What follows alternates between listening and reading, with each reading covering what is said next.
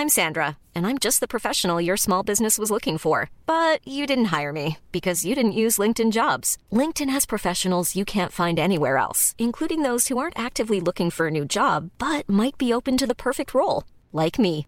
In a given month, over 70% of LinkedIn users don't visit other leading job sites. So if you're not looking on LinkedIn, you'll miss out on great candidates like Sandra. Start hiring professionals like a professional. Post your free job on linkedin.com/people today. Wow. Nice. Yeah. What you're hearing are the sounds of people everywhere putting on Bombas socks, underwear, and T-shirts made from absurdly soft materials that feel like plush clouds. Yeah, that plush. And the best part? For every item you purchase, Bombas donates another to someone facing homelessness. Bombas. Big comfort for everyone. Go to bombas.com/ACAST and use code ACAST for 20% off your first purchase. That's bombas.com/ACAST. Code ACAST. Hello, Must Have Seen TV, podcast feed people. Oh,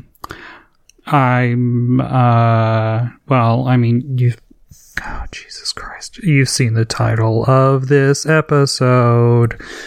So I'm in shock right now, and I am sitting in my home office, and I'm sitting in the dark. I do not know how to say it out loud. I am,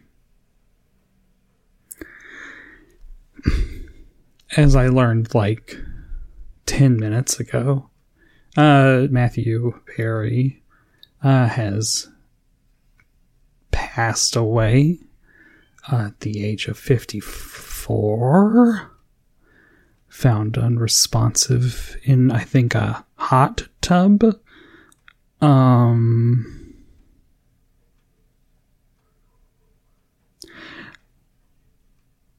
I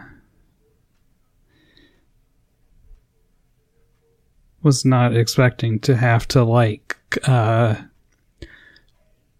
confront. I was in the middle of watching the latest episode of Drag Race UK because I am behind by a couple days, and they were judging, and I was getting ready to watch. I know who's eliminated, so I was getting ready to watch. I'm not going to spoil it. Them trying to justify eliminating this person. Then I just checked Instagram stories, and then there it was, and I do not know. I do not know what to say. I mean, I know I have too many things to say.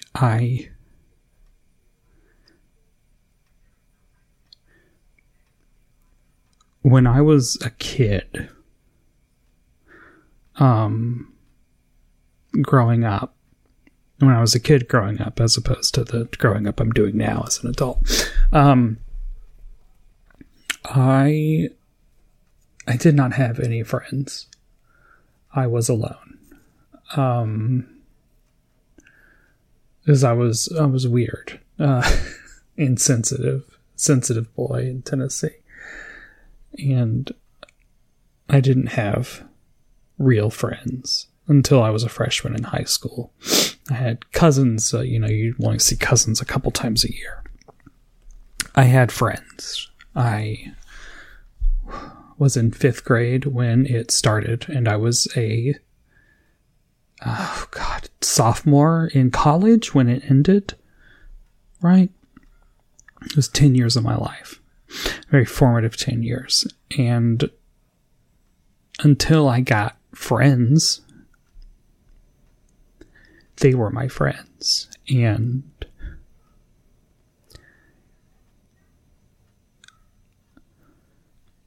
I would eventually, I don't even know, sometime middle school, I started saying as a joke or to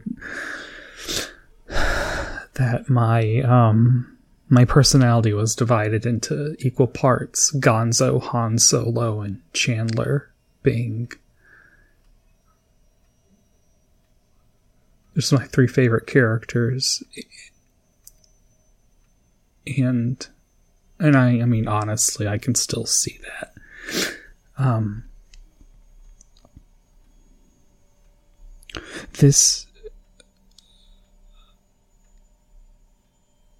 I had never, up until that point, ever related to,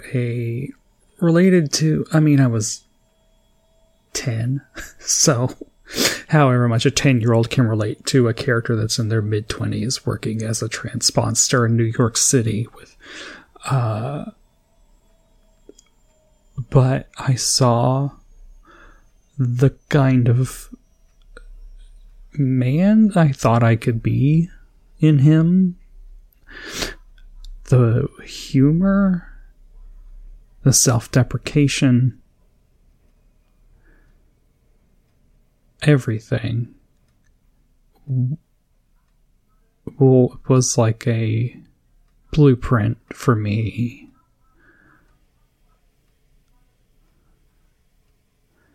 And I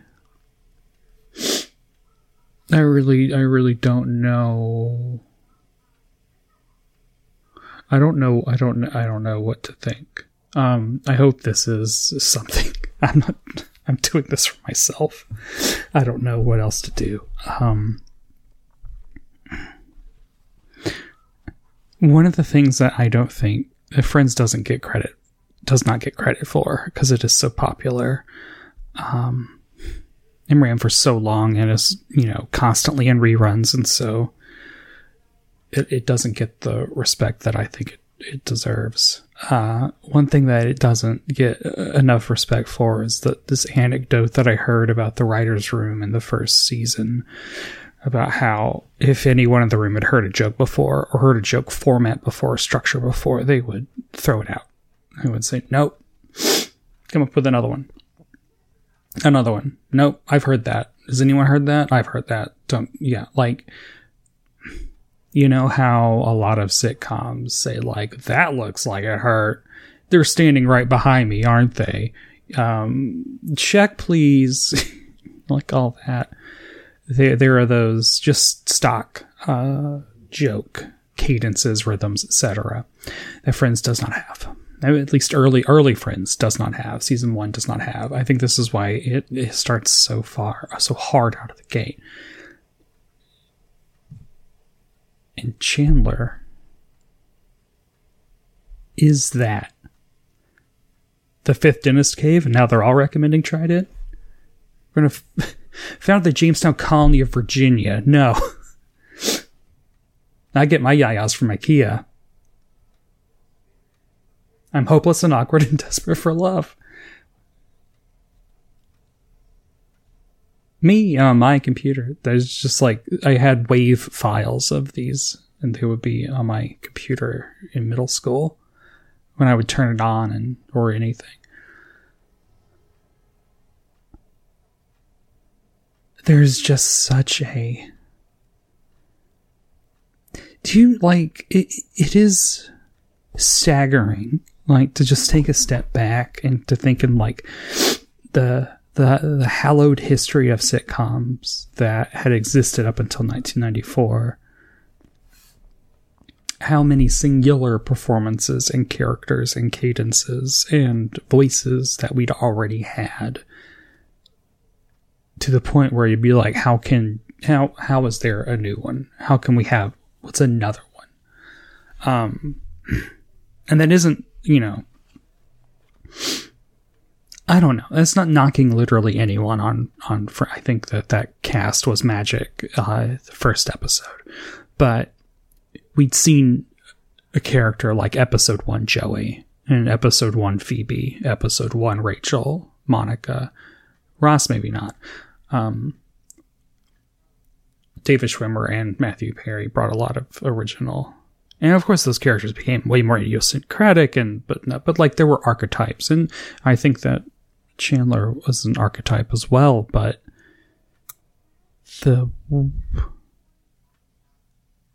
Why, yes, Ross, pressing my third nibble does open the delivery entrance to the magical land of Narnia. Like, oh, how he so confidently, immediately settled into a fully formed character with their own way of speaking that matched so well the bizarre, honestly tightrope walking jokes, because all of those jokes could be horrible if delivered wrong. And there's a phone there.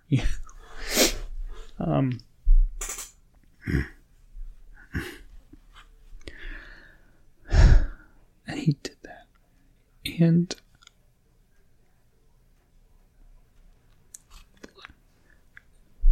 it changed that, I don't know, like, it changed my life. Like, I mean, that's why, this is the reason why I do this podcast, is because these things are important. These shows are important for us. And they can show us parts of ourselves that we don't know are there so early.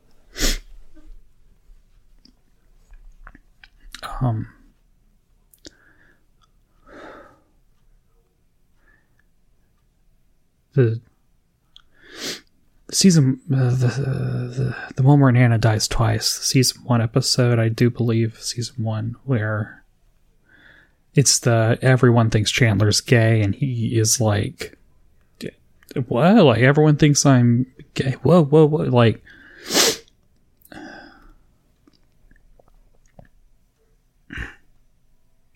that episode stuck out to me in 5th grade when I watched it for the first time. And it was the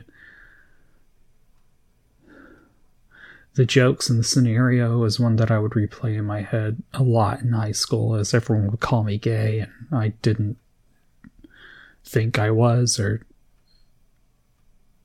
and the way that one specific episode of Friends and that Chandler storyline, like, gave me cover to deny my own homosexuality for a long time. Because if Chandler wasn't gay, obviously I wasn't gay. And I just, it's one of those, like, the Chandler character is so important to me because if they had made Chandler gay in 1994, it is wild, but I might have come out 8 years earlier, to myself at least. And I don't think that's not hyperbole. This is why I'm like, I identify and am attached for my entire life to this character and to this performance and to this actor.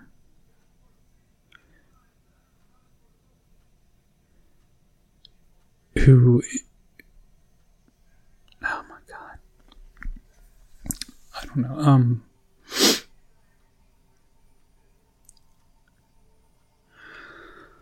okay, I mean, I don't need to just keep going on and on and on. I can stop. I just had to do something. I don't know.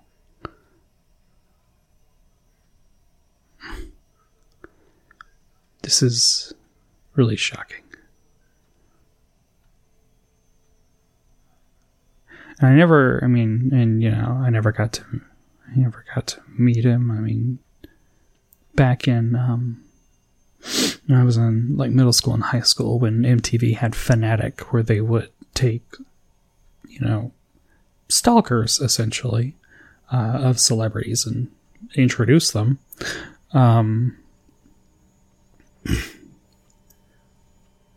Matthew Perry would be one that I would have wanted to meet. and as an adult whose job is frequently to interact with celebrities in a professional setting, I never got to meet him or interview him or talk to him, and I also just truthfully don't know what that would have been like.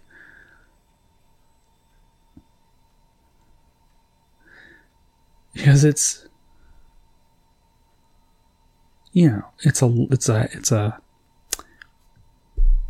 a heavy comment to make to someone. When I was in 5th grade, you made it seem like it would be okay to be who I was someday. You were a positive male role model for those first 4.5 seasons.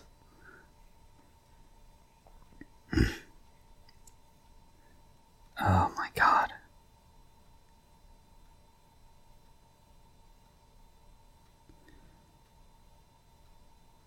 Thank you, Matthew.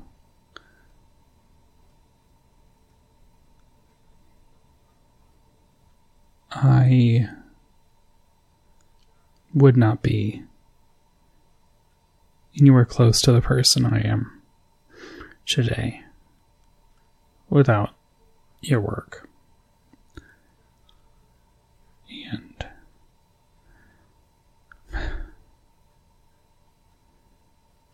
And this hurts. Yeah. Thanks. Yeah, thanks to everyone for listening. I don't know. I mean, if you want to talk about this, please DM me on Instagram, Brett White, Twitter, Brett White, email musthaveseentv@gmail.com. If anything that I've said resonate, and you want to share, I would be tremendously grateful and honored and amenable, willing or excited, honored to share your thoughts on him. Just, thank you.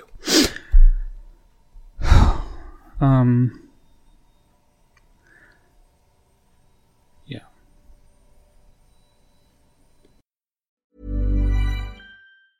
Mom deserves the best, and there's no better place to shop for Mother's Day than Whole Foods Market. They're your destination for unbeatable savings, from premium gifts to show-stopping flowers and irresistible desserts. Start by saving 33% with Prime on all body care and candles. Then get a 15-stem bunch of tulips for just $9.99 each with Prime. Round out Mom's menu with festive rosé, irresistible berry chantilly cake, and more special treats. Come celebrate Mother's Day at Whole Foods Market. Even when we're on a budget, we still deserve nice things.